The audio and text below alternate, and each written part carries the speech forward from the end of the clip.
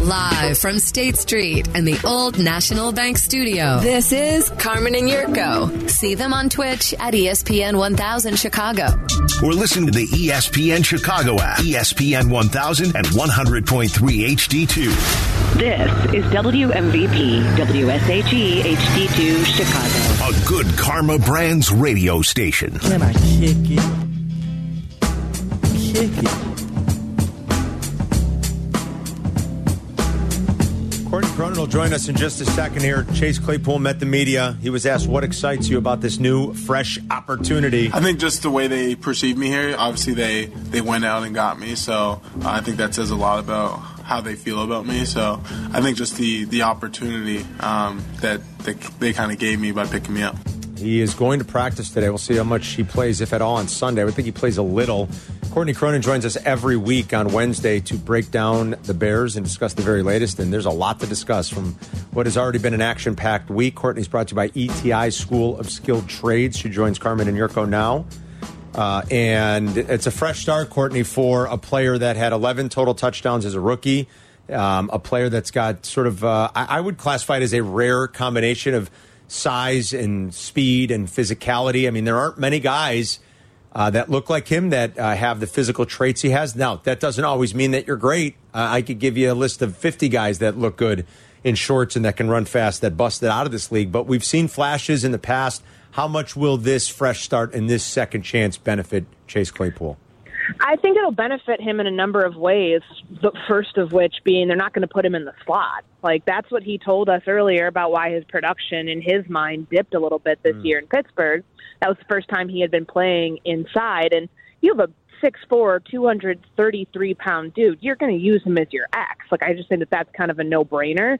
And he brings the same sort of size, different speed, but same sort of size that N'Keal Harry brings to this team. So I think that's a huge benefit for Justin Fields to have two big body targets, and that's going to affect you a lot in the red zone. I mean, we saw the 17-yard touchdown from Fields to Harry this past week. You're able to take advantage of those one-on-one matchups inside the 20 and win them. And then also by the goal line, if you can scheme a matchup where you're bigger and stronger and faster than the other dude, that's going to help you be able to be efficient as a red zone scoring team. So I think that plays a big role in what we'll see from Chase Claypool. But to your point, how soon do we see him play? Because their MO here has been they're going to work guys in and not put anybody in a situation where they have to do too much before they're ready.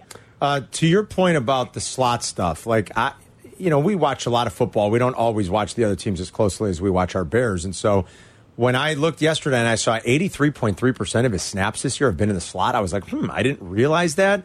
It seemed ridiculously high. Then you're like, I don't remember the first couple years in playing in the slot. And you go back and you look and you're like, okay, I was right. He didn't play really in the slot. What precipitated that move? Was that the arrival of Pickens? Like, why did they do that in Pittsburgh? I think that has something to do with it. And, I mean, they underwent a lot of changes this year. When you look at his numbers, Chase Claypool's numbers with Ben Roethlisberger the last 2 years, and then you have, a new quarterback, two new quarterbacks, because he played with both Mitchell Trubisky and Kenny Pickett. They were probably trying to mitigate things for the quarterback, and by moving the wide receiver around, that ended up, hurting his production. And, yeah, there was another receiver brought in there, obviously Deontay Johnson in that mix, too. I just don't think that he was ever able to catch on to the new role that he was being asked to play. I mean, playing with a boundary and being able to beat guys on the outside with your speed is different than having to make catches over the middle of the field, potentially. But it's not saying that he can't do it. I just don't think it's a role, given the way he spoke about it, it was one that he was super keen on and super comfortable with from the start. Well, when Harry and Claypool are on the field together in a three wide receiver formation, does that put Mooney in as the slot receiver then? Oh, yeah, I would imagine, and that's a really good point because remember how successful early on Mooney was on the inside? I always thought that was going to be his role this year before, early in the offseason. Really, when I started on the beat, I thought, okay, they're going to end up signing somebody so Mooney can play a natural position for him on the inside. And, of course, that didn't really happen. But now I feel like that puts you in a prime spot to be able to utilize Darnell Mooney where he probably is best suited for when they do use 11 personnel. It just gives you a different look. And maybe, the way that this wide receiver room is changing right now, I think is something that Bears fans can get excited about. Like, no slight, nothing on Chase Claypool, but this is not, I'm not saying it's an underwhelming receiver, but he's not Stephon Diggs. Right. He's not like a top 10 receiver, but he's still a very good receiver who's young. He's 24 years old. You have him for a year and a half on this on his rookie contract. You can do a lot with him. And so the dynamic of this room changing, Harry's back and he's getting worked into the system. The Mooney Fields connection is steadily improving week to week. Once Claypool gets up to speed, this offense in this passing game could look a lot different come, what is it? We're going into week 9, maybe by week 11, because that would be 2 weeks for Claypool to get in a rhythm here and in a groove that maybe the offense looks a little bit more put together from a passing game perspective by that point. Yeah, that would be nice. Courtney Cronin joining us. It's Carmen and Yurko on ESPN 1000. Their potential downside is, and I'm asking you to speculate, that's all we're doing, but the potential downside is, you maybe gave up a top 40 or 42 pick for a guy that isn't quite what you expected, I guess, right? I mean, did they overpay a little, Courtney, in your mind? Yes, I think they did, and I think that the move that they made is them realizing that they overpaid and that it was kind of an overcorrect because there were receivers that Poles could have taken with that one of his second-round picks that he had this past draft, and they didn't do that. And, of course, George Pickens being one of those guys, he's having a great season. I think this is kind of the overcorrect move for that, and it's not a bad one. I know that second-round pick the Bears have, very clearly the Steelers, a team that's also 3-5, realizes that the Bears are probably going to be trending one direction while the Ravens, the other second-round pick that the Bears had available to them, very well could be contending. So it was a smart, savvy move for the Steelers to be like, we will give you him if you give us a top 45 pick in the second round. And, it might be a little bit steeper of a price, and it changed. When I initially I thought, okay, they probably flipped the Roquan pick really quickly. But to see that it was the Bears' own second-round pick changed it a little bit for me. But I can also understand, you see a window right now, and I think so much of what played into this for Ryan Poles, and I asked him about this yesterday, is just how underwhelming that 2023 free agent wide receiver class is. The best names on that list are DJ Chark, AJ Green, Jarvis Landry. None of these names make you salivate if you're in the front office. So you got to get something done now, so you're not just leaving it up to the draft and potentially just having to go on the bargain bin of free agency to find some playmakers. One last thing on the receivers. I know we harped on it a lot when it happened, and I mean, N'Keal Harry and Chase Claypool are younger than Velus Jones. Let that set in for a second, everybody. And, the drop last week, he can't catch punts. He can't catch it's like, Courtney, what? And he still can barely get on the field. I don't know that they totally trust him. The snap count was still below 20%, I think, last week. And you want to give guys sometimes the benefit. They're rookies. They're this, they're that. The guy's 25 and a half. And it's like, what in the world is going on? Yeah, and here's the thing, the receiver room, they already had a big body guy in N'Keal Harry. They had another in Chase Claypool. Chase Claypool is the only one who has 4.42 speed. And Velus Jones is a little bit faster than that at 4.3.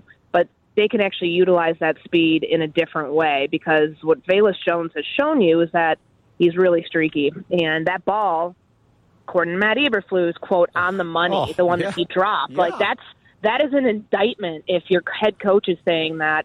Whereas, we've seen this song and dance now for 8 weeks. I just feel like, I'm not trying to write Velus Jones off halfway into his rookie season, but he's not coming along as fast as this team would have hoped. So it's not injury related. I just think he's not picking up the playbook as quickly as he needs to, and the drops have been an issue, whether they've been on punt returns or whether they've been as a wide receiver. So they're utilizing him in spurts. There was another jet sweep last week, which I thought was a nice thing to see. Yep. Maybe all you have to do with him is put the ball in the belly of the receiver instead of trusting him to catch it and utilizing that speed just to be able to get to the edge. I mean, it's not a bad strategy. You're still utilizing it. You're just not trusting him on game-changing 45-yard passes that could have brought you down into the red zone. You're not putting that ball on him. You're putting it on somebody else. I like the new position you just gave me. The ball in the belly receiver. That's awesome. I like that. I mean, isn't that what a jet sweep is? Yeah. Like, that's pretty much, if you looked it up, a definition of that, that's what it would say. Exactly. I can't wait. I want to see it on the football card. BNB RWR. The only thing is I don't want my team's third-round pick only being a jet sweep guy. It's like the deepest wide receiver draft class ever, and you got a guy like, well, we can't throw him the ball. Let's just use him in jet sweeps. Oh, my God. Okay, a couple other things with Courtney here real quick. That locker room, especially maybe the defensive side of things. Like, how, are they shook? How do they feel in a week's time, Robert Quinn and Roquan Smith being shipped out of there? Yeah, I'm real curious to go in this afternoon once practice is over to see how different it feels, because last week when Robert Quinn was traded, we were in there on Thursday, and you could definitely tell. I mean, Robert's the one who had the big boom box, so it wasn't, I sound so old saying that, it was a speaker. Boom box, I love it. He was the one playing music most times. It was kind of quiet, and Roquan Smith was a huge presence for this team, spent his entire career here so far, and now he's gone. Like, I went even downstairs, I don't know if you guys remember from where we were here at Hallis yesterday for the announcement. They had Roquan Smith's jersey in one of their plexiglass things. That's gone now. So it just there's a lot of change and a lot of turnover. And I think the Bears are handling it in a way that at least I've not heard from a lot of teams, where typically, yes, you can be upset, you can have emotions. They try to contain those within a 24-hour period because these are human beings, these aren't robots. But for Matt Eberflus and for Ryan Poles to meet with the leadership council, so there was a sense of transparency, of them knowing what's going on, for them to have an idea of why the trade was made and also what it means going forward. I think that that's a good sign of trying to make sure that you don't lose the team at the halfway point, because we can see the writing's on the wall of what this team is doing. The teardown is nearly complete of what Ryan Poles wanted to execute. But on top of that, too, you still got 53 guys in this locker room, some new faces added in there, too, but a lot of young faces who you need to guide through this process. And I know that some people get upset, and still even, we're upset with Roquan Smith for getting, upset last week when he finds out about Robert Quinn. And who knows, maybe that was some foreshadowing that he knew he was next.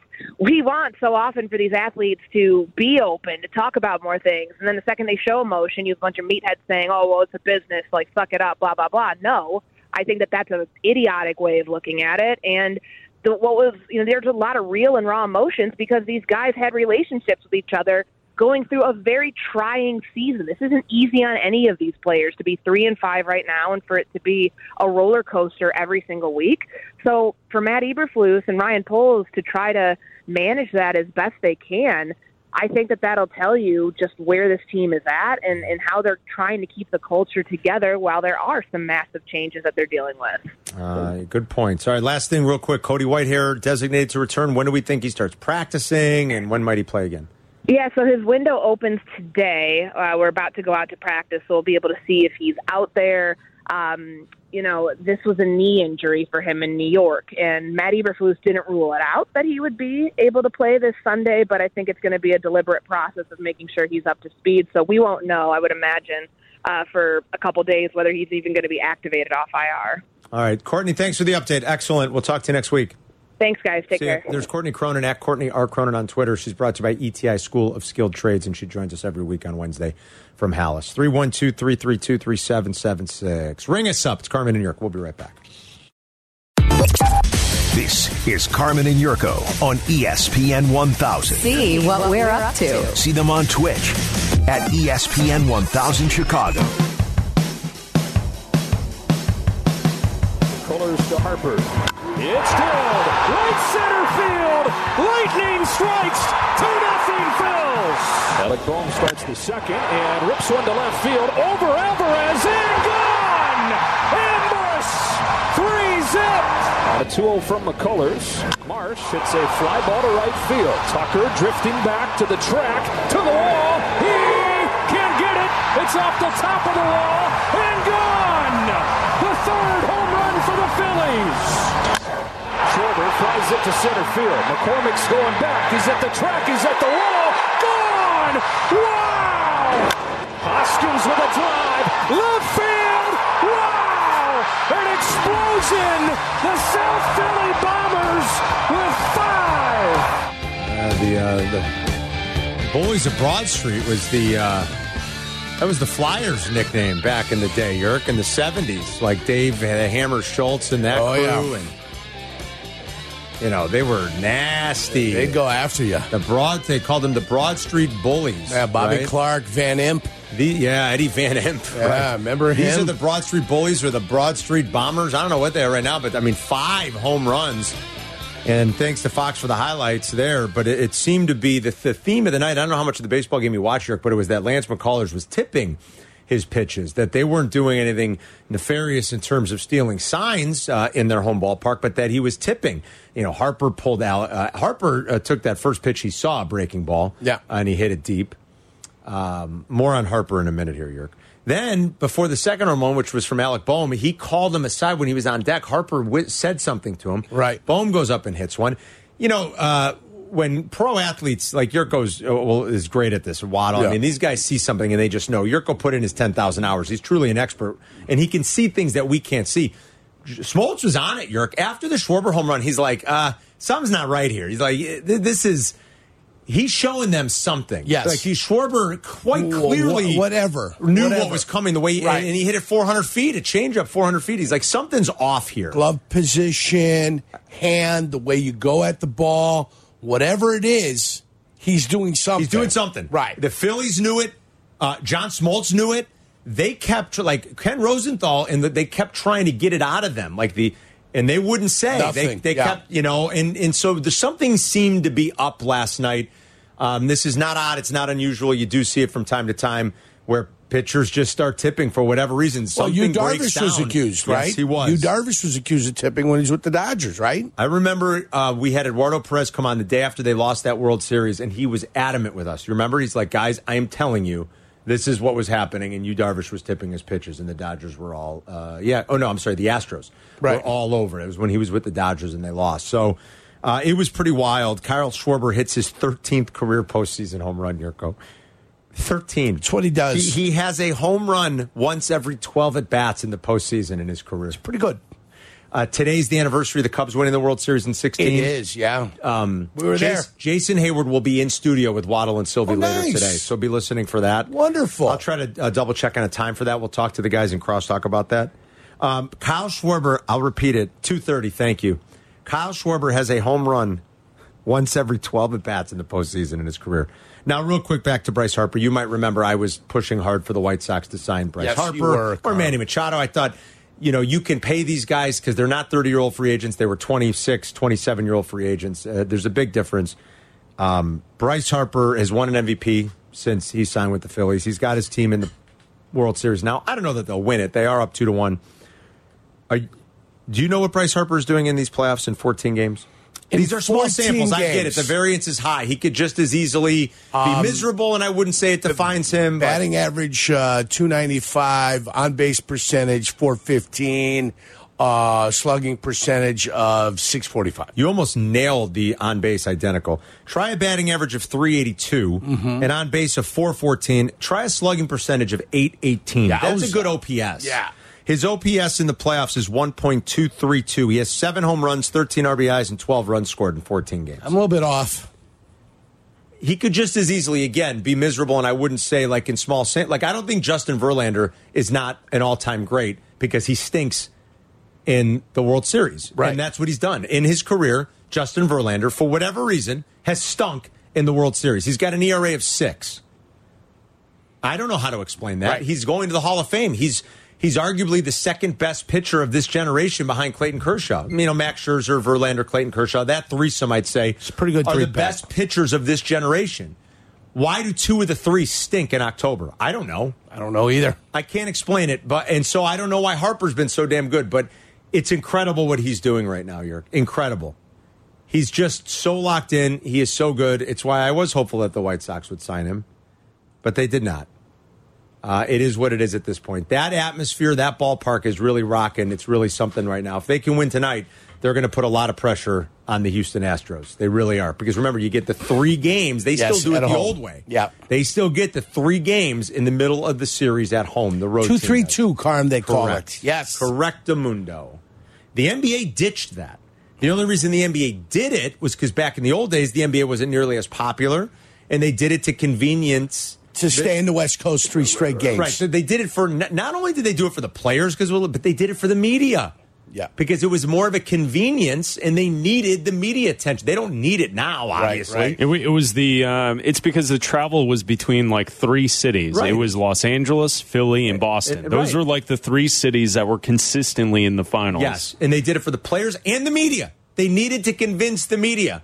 Can you imagine if they didn't do that and the media would be like, I'm not going making 2 trips from Boston to LA, because nobody cared about the NBA back then. And it's funny to think that way now, but that's why the NBA did it. They ditched it. Baseball still does the 2-3-2. And if the Phillies win tonight, they're going to put a lot of pressure, and I mean a lot of pressure, on the Houston Astros. So, how do you guys like it? I kind of like it that way. I like the 2-3-2.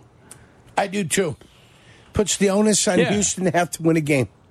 Yeah. They did what they needed to do in Houston. The Philadelphia Phillies won the first game. Now it forces them to go ahead. You got to do something. You got to make something happen for yourself. Yeah. One of these 3 games to get it back home down 3-2. I'm trying to think, do I like it? I mean, is it a little bit unfair to the team that won the home field advantage? Like, you should have home field advantage for a reason, so I think I would prefer They did. They had the first 2 games. 2-1-1-1, but... They did. They had the first 2 games. And they also get the advantage. If they can force it back home, they get the final 2 games home at home. Field advantage. I like it because it's less time off in between games. Simple as that. I don't need a day. I don't need a day the extra travel day to come back. I don't need that. Do you wish the NBA still did it that way, guys?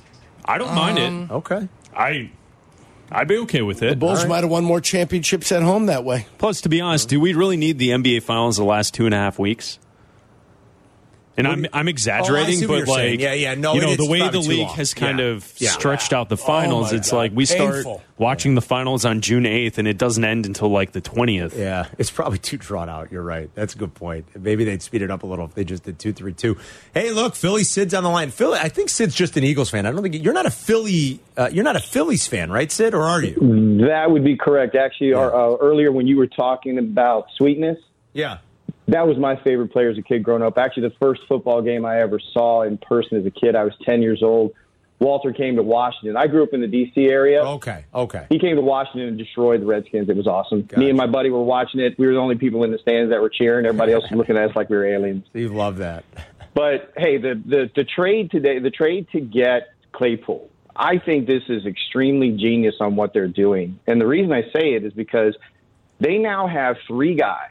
Him and Yurko's favorite guy, N'Keal Harry. Yeah, right. That's my guy. And then you add Mooney in. They got 3 guys that next year are going to count less than $6 million against the cap.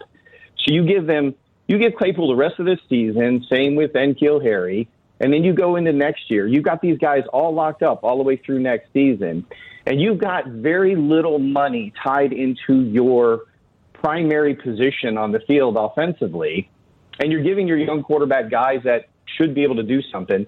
And then as far as the draft pick is concerned, draft picks are what draft picks are. You never know how they're going to turn out, right? It's like Forrest Gump in the box of chocolates. They may be great in the 5th round, and they may be busts in the 1st round. You know what Claypool is capable of because he's got NFL experience. You get him in the right environment. You give your quarterback somebody who has skill to throw the ball to, and you see where it goes. And if it doesn't work out, it's just like basically a 2nd-round pick that turned into a bust. In my opinion, it's better because you already know what you got. All right, Sid, thanks for the thoughts, buddy. We appreciate it. They need help at that position. And, again, surveying the market and just taking a look at what's going to project in the spring. I think polls, and Courtney was reiterating this. Waddle brought it up yesterday. He looked at it and said, let's do it now. And we'll give up our 2nd-round pick for some of the reasons that Sid was saying. Like, we're going to have to use one anyway in a receiver. They still might. There's nothing that prevents them from drafting a wide receiver. Like, the Bears are going to have, 6 picks in the first 5 rounds? Is that right? I believe the so, way it adds yes. up? I think. I hope I have that right. There's nothing to say that somewhere in there they can't use one of those picks on a wide receiver and find a very valuable one. Teams do it all the time. Yes, they do. They'll probably use one of those picks to replace Roquan Smith. We all acknowledge and admit Roquan's a terrific player, but when we talk about premium positions in the NFL, we don't put inside linebacker very high on the list. We put a lot of position groups ahead of it. And then I was looking, Yerk, just like when we think of the best off-ball linebackers right now, I'm not talking about all time, just like right now in the league, okay? Right. I'll give you a few and I'll tell you where they were drafted. Go ahead. Shaq Leonard, who's probably the best. I mean, like up there with Roquan. Shaq Leonard, round 2. Fred Warner, round 3. Matt Milano, round 5. Bobby Wagner, he's dipped a little from his prime, but Bobby Wagner was a stud for a long time. And he was a second-round pick, Yerk. Yeah. And he was a stud, you're right. DeMario Davis, who continues, even at his age, to be a very good player. He's been a good player in his career. Round 3. Eric Kendricks, who we know more, well, perhaps, as Bear fans, because he's played in the division so long. Second-round pick. Levante David, second-round pick. You 2, 3, 4, right. You'll find a lot of those guys that can be really impactful. I think you can find a receiver in the second round, too. You know what you can't find in the second round usually is the stud guy coming off the corner. Or a left tackle. Rushing your pass rusher or your left tackle. You're right. That's usually where you don't Finding the Orlando Brown and having him become better than he was, what people thought he was going to be. And some still question really how good is Orlando Brown Jr. I question it big time here. Yeah, I really do. And I mean, that's fair. That's fair. I'm not telling anybody they shouldn't question it. But that's just it. Yeah.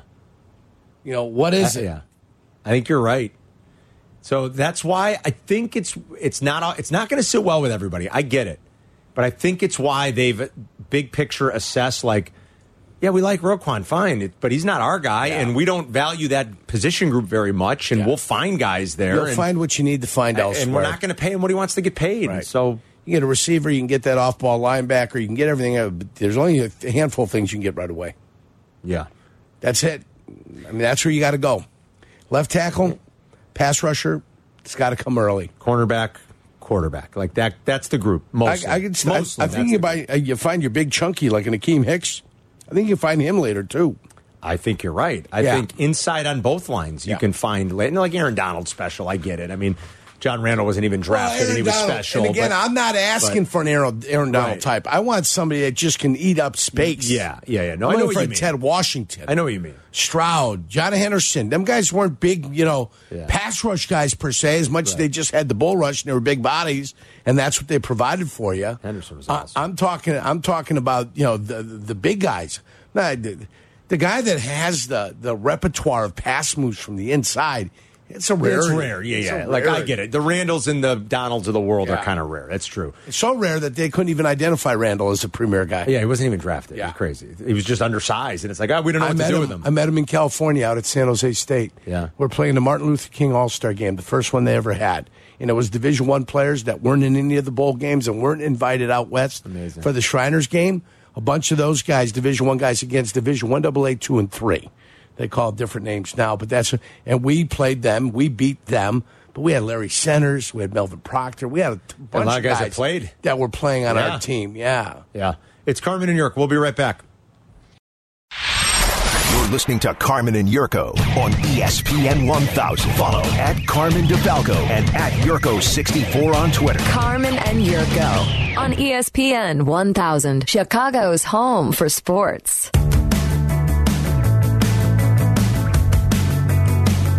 We're right here in the studio on Friday to wrap the week, but Waddle and Sylvie are going to be out for Miller time and a football Friday. The boys are going to be at Shoeless Joe's Ale House in Addison 2 to 6 this week. Saturday, big day for the station. You're going to get Bleck and Abdallah, Chicago's college tailgate, live from Binny's in Lincoln Park on Marcy Street, starting at 9. And then Peggy and Dion are going to do their show live until 1. So 9 all the way to 1. Chicago's college tailgate with Bleck and Abdallah into Peggy and Dion live at Binny's in Marcy Street. So if you're doing some shopping, it's already time to start thinking about the holiday shopping. Let's face it. It's right around the corner. The booze for the holiday season. Come on through. Go through. The tasting room's open, so you could drink there. You can watch the guys, and you can watch Peggy and Dion do their show afterwards.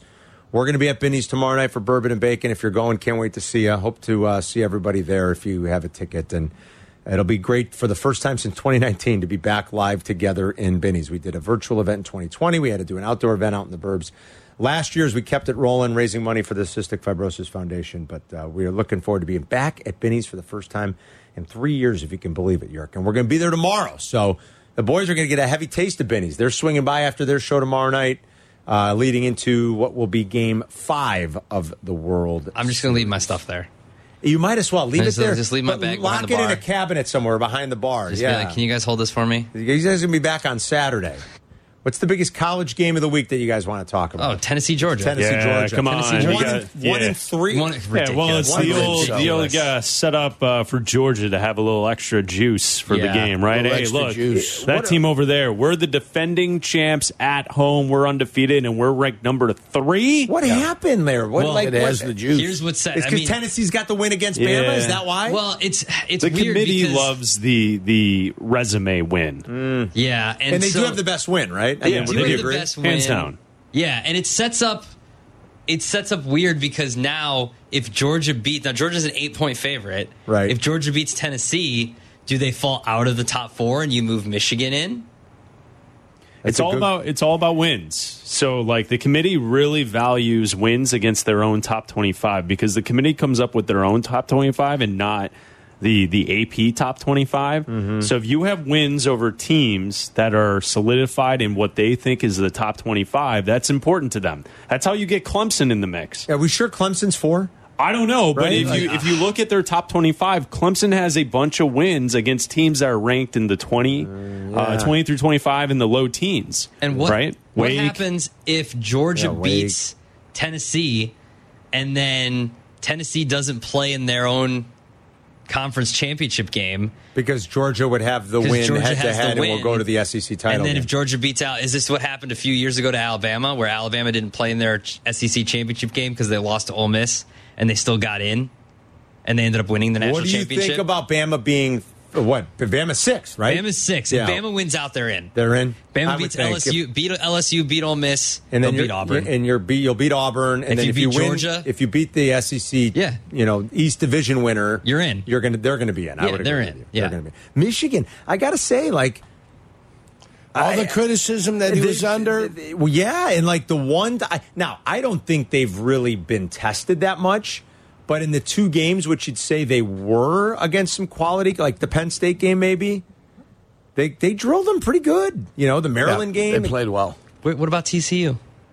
TCU's undefeated. TCU is undefeated. TCU's undefeated. They've beaten ranked teams. They have. They beat 4 of them, haven't they? In a row. They beat 4 in a row. I think they beat 3 in a row. And 2 of them are in the top 25 for the CFP rankings. So Kansas State and Oklahoma State are both in their top 25. So those are valuable wins. I think the one thing with TCU is they're just going to, if they continue to win, they'll continue to move up because I think some schools in the top 6 will fall back at some point because a lot of them face each other. So a team like TCU just keeps winning and they should be okay. To your point, there's a Ohio State-Michigan game coming up in a couple of weeks. Ohio State-Michigan. Then the Big Ten championship game. Yeah. Right? So, that's going to have a different impact. I mean, obviously the West and the Big Ten is no good, but they can work their way in. Yeah. Yeah, it's possible. How dare you? How dare you speak of 17th ranked Illinois like that? 16th ranked? Like I said, Big Ten West. Big Ten West this year is not very good, guys. 16th, 17th ranked. So I know what I said. How dare you? The Big Ten West. Thanksgiving Saturday's your Ohio State Michigan game. Yes, always. Yep. The Big Ten West is unbelievable. Big battle against Rutgers, and then just a tough tilt at home against Nebraska. A very tough tilt. Jeff is in Crown Point on ESPN 1000. What's up, Jeff? Hey, fellas. Sorry to interrupt your college talk, but right. I'm more stoked about the Bears. Yeah. We got Chase Claypool, which is huge because he's close to home in South Bend. He got Brown together, so it's a breath of fresh air. It stinks losing Roquan, but we actually went and got a receiver. This is a big boy. You hear in his voice that he sounded excited, and the caller before the break and all that broke down. Look how cheap our receiver room is, and now we actually got some big boys and N'Keal Harry. I love it. That's like another addition on the trade deadline because he was gone. So now we're adding 2 more pieces. We're actually going to see what Justin can do. We spoke of this earlier. That we got a quarterback. Now we still need to get some studs on the line. We do. It's good. And Claypool didn't go to Green Bay. Exactly. That's huge. Exactly. It sounds like Green Bay was kind of sniffing around. Jeff, thanks. I think we're all starting to feel better about the quarterback. I think everybody is. You can look at it objectively and be like, oh, yeah, now maybe we're cooking here. Now we're talking. This is starting to get better. It's still not completely gaudy. He's still not passing for 300 yards. Like, I get it. But there seems to be growth. You can watch it and see it right now, which is a major step in the right direction. Jacob's in the Ukrainian village. What's up, Jacob? Hey, fellas. First and foremost, I'm a transplant who's been here for 3 years from Colorado, so no interest in talking about the Bears with you, but I wanted to bring Thanks up... for the honesty, Jacob. I love it. Yeah, absolutely. Hey, I love your guys' show, everyone who's on the channel throughout the day. Thank you. I'm listening just about every day. But I know you guys were talking a little bit about, what Bryce Harper was telling him at the plate before that last home run. Yes. And I actually saw a video on TikTok this morning, and essentially they were breaking down the pitches from McCullers last night. And it looks like whenever he throws a curveball or any of his breaking pitches, that front knee, the left knee for him, is going on a horizontal plane opposed to a vertical plane going up and down. So my assumption is that that's what he told him, and, he got that knee going straight up and knew a fastball was coming and went out. But would love to hear what you guys say about that, and thanks so much. Yeah, thanks, Jacob. I Vertical planes? So I think what he's saying is, like, his knee is going towards, like, the third baseline, and they're looking at that saying breaking ball's coming. When it's coming up vertically, it's his fastball. That's what I'm guessing when he's working from, like, the set, maybe? Is that what...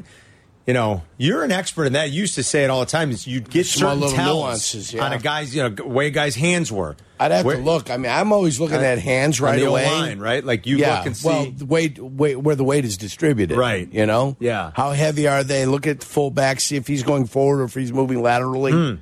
Just stuff like that. Small little things. If a guy was pulling, you could see he was different than everybody else. Yeah, right. So if I showed you a video and I pointed out to you, I'd say this guy's pulling one way or the other. So he was coming out of his set quick to get down to pull. That's what you're saying? Like, he can't be forward on his hand because he's got to be light on his feet because he's moving. He's got to pop up and go. Right, he's moving laterally, not forward. Right, yes. Exactly. Yeah, he's not looking for push. He's got to go down the line of scrimmage. Which is why guys now on 3rd and 7, they don't even get in their stance. But they ain't fooling nobody anymore. 3rd and 7, we're throwing the damn ball. Down and distance starts to dictate. Down distance personnel. Then formation. That all starts to dictate something to you. Right. Yeah. So maybe that's the tell they were getting. Maybe it was nothing even with his glove. Well, we got to look at it then. Yeah, let's take a look at it and see if we can find something different. And you just start from the first pitch over and over and see if we can find something.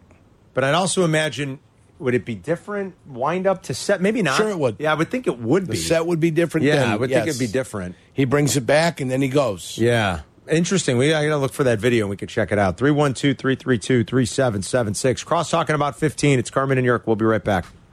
See what Carmen and Yurko are talking about on Twitch. Follow ESPN 1000 Chicago today. This is Carmen and Yurko on ESPN 1000, Chicago's home for sports.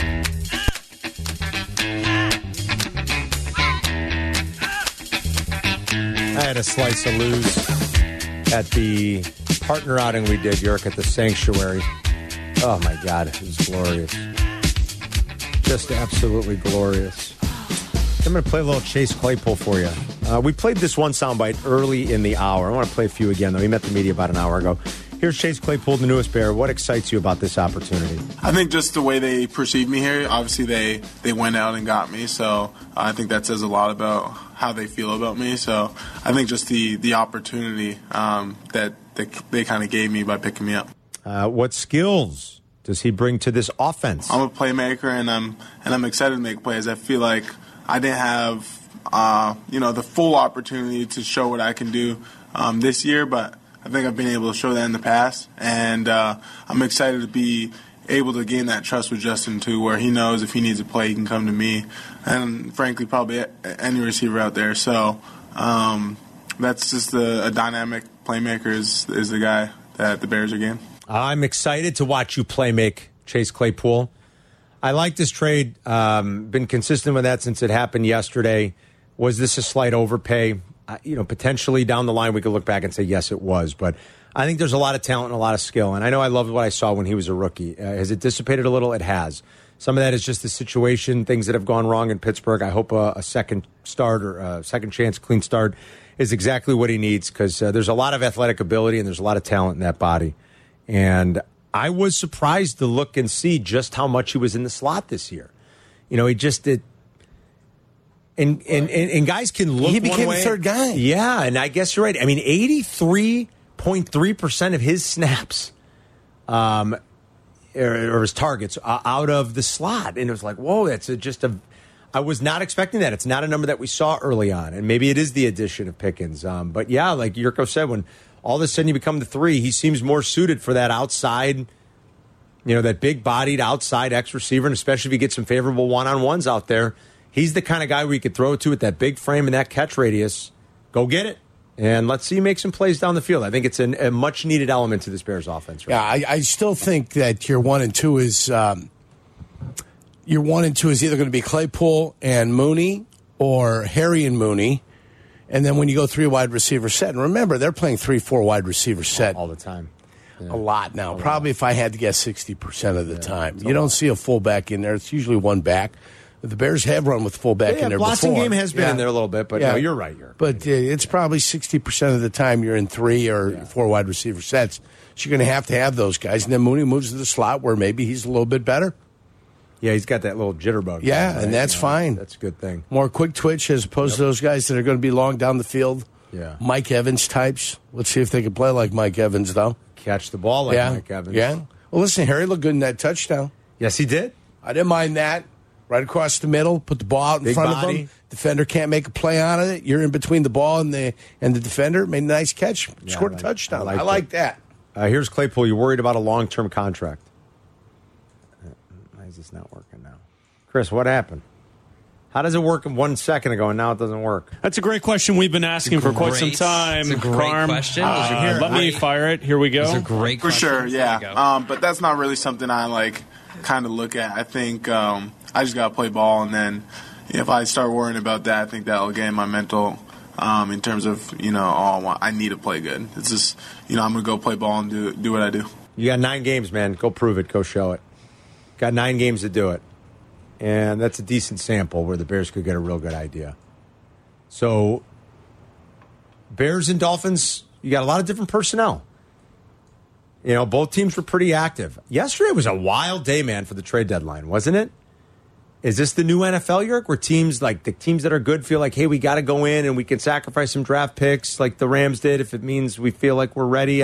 Maybe some people are a little crazy in how good they think they are. Like I think Miami's good. I think offensively they're good. They're exciting and explosive with those 2 wide receivers they have. Are they set with Tua? And should they have traded a first rounder for Bradley Chubb? Time will tell, but that seems to be the feel now. It's like, hey, the Vikings traded second and third round picks. Now they lost Irv Smith for a little while here, 10 weeks to be exact. And so maybe they were a little bit more desperate. But they're looking down. What are they 6-1? Right? The Vikings are 6-1, and they're like first rounder. He was, and hey, we'll trade second and third round picks. They can franchise him. They can move him if they want. Yeah. They can franchise him, move him if they want. Same way they got him, they can go ahead and move him. It's not like, hey, Hawkinson has had those high-level games. Oh, he's a good player, yeah. He's had the 173 touchdown games. He's had those in his career. He had a monster game earlier this year. You've seen it. You can't get to the football. You can't get the football to him consistently. Is that the quarterback's problem? The offense in Detroit's problem? Or is it his problem that he can't get as open as he needs to be? He had the Buck 79 game earlier this year. But the point is, you've seen him have those games. Yes, no, you have. He's looked like a stud. I don't know what he's going to be in Minnesota. But you could see, I think the idea or the mentality here, especially for the Vikings in a much more wide open NFC. A little bit tougher if you're the Dolphins to be doing this in the AFC. What I do is if it helps me get to the Super Bowl. Yeah. That's what the Miami ploy is, what Minnesota's ploy is. Minnesota looks around the NFC and says nobody's doing crap. I know. And you've got pretenders, I believe, in the East. Both of the Eastern conferences, if you take a look at them, one of them is 18 games above 500. It's ridiculous how good they are. Yeah, one of the AFC, NFC East, either one of the East. There are a ton of games above 500. Yeah. Okay, that's going to come back to some normalcy. Okay, it will. Hey, and then who's going to be the real team? I think Zach Wilson's going to hold the Jets back. Well, the Commanders are 4-4. They are. Right? You've got 5-3, 5-3, or 6-3, and then like 6-2. It's ridiculous. Yeah, in the NFC East, you've got the only undefeated team. You got 2 6-2 teams and a 4-4 team. Yeah. That's 4-4-6 right there. It's 14 games above 500 right there. Yeah, it's a lot. And look at the NFC. And then, the AFC. And then you got 6-1. You got 2 5-3 teams and a 4-4 Patriot team. So nobody below 500 in that division either. Even though the Dolphins, believe it or not, the Bears' opponent this week, they've got the worst scoring differential out of all those teams in the AFC. That's why, to me, it's maybe a little bit more of a reach of what they did, like to trade a first-rounder for Chubb. Like, how good are they really? Their offense is I mean, look, we'll talk more about this tomorrow. Dealing with Hill and Waddle, like, you want to talk about a nightmare for defenses and defensive coordinators. Speed. This is a nightmare. I mean, it's unbelievable. Speed personified. Yes, you're. Yeah. Skill, it's speed. Quickness. It's sickening, dude. And what do you do against that spaghetti formation? I don't know. You have to break that down with us tomorrow. You got to help us with I got a different theory than most do. Because, we'll spend more time in the matchup tomorrow and Friday on that. I caught my C&B. Now, we know that Tyreek Hill's almost always out of the slot. That's not weird. And they put him in slot stack formations or bunch formations, and he's getting free releases. And like Yurko calls it, that spaghetti. I mean, it's insane how open they're getting these guys just with scheme and their speed. They are a nightmare to defend. There's no doubt. We'll break more of that down in the next couple of days as we get closer to the matchup. Coming up next, we're going to crosstalk with Waddle and Sylvie. Justin Fields has the final word, brought to you by Bath Planet. Carmen and Yurko present today's final word. Because you had to be a big shot, didn't you? You had to open up your mouth. Today's final word. You had to have the last word. On Carmen and Yurko. Is this a sign of the team having faith in you? I think at any time when you trade for a player like him, you're just trying to make the team better. Kind of like Coach Flew said, we're just trying to make the team better overall. So.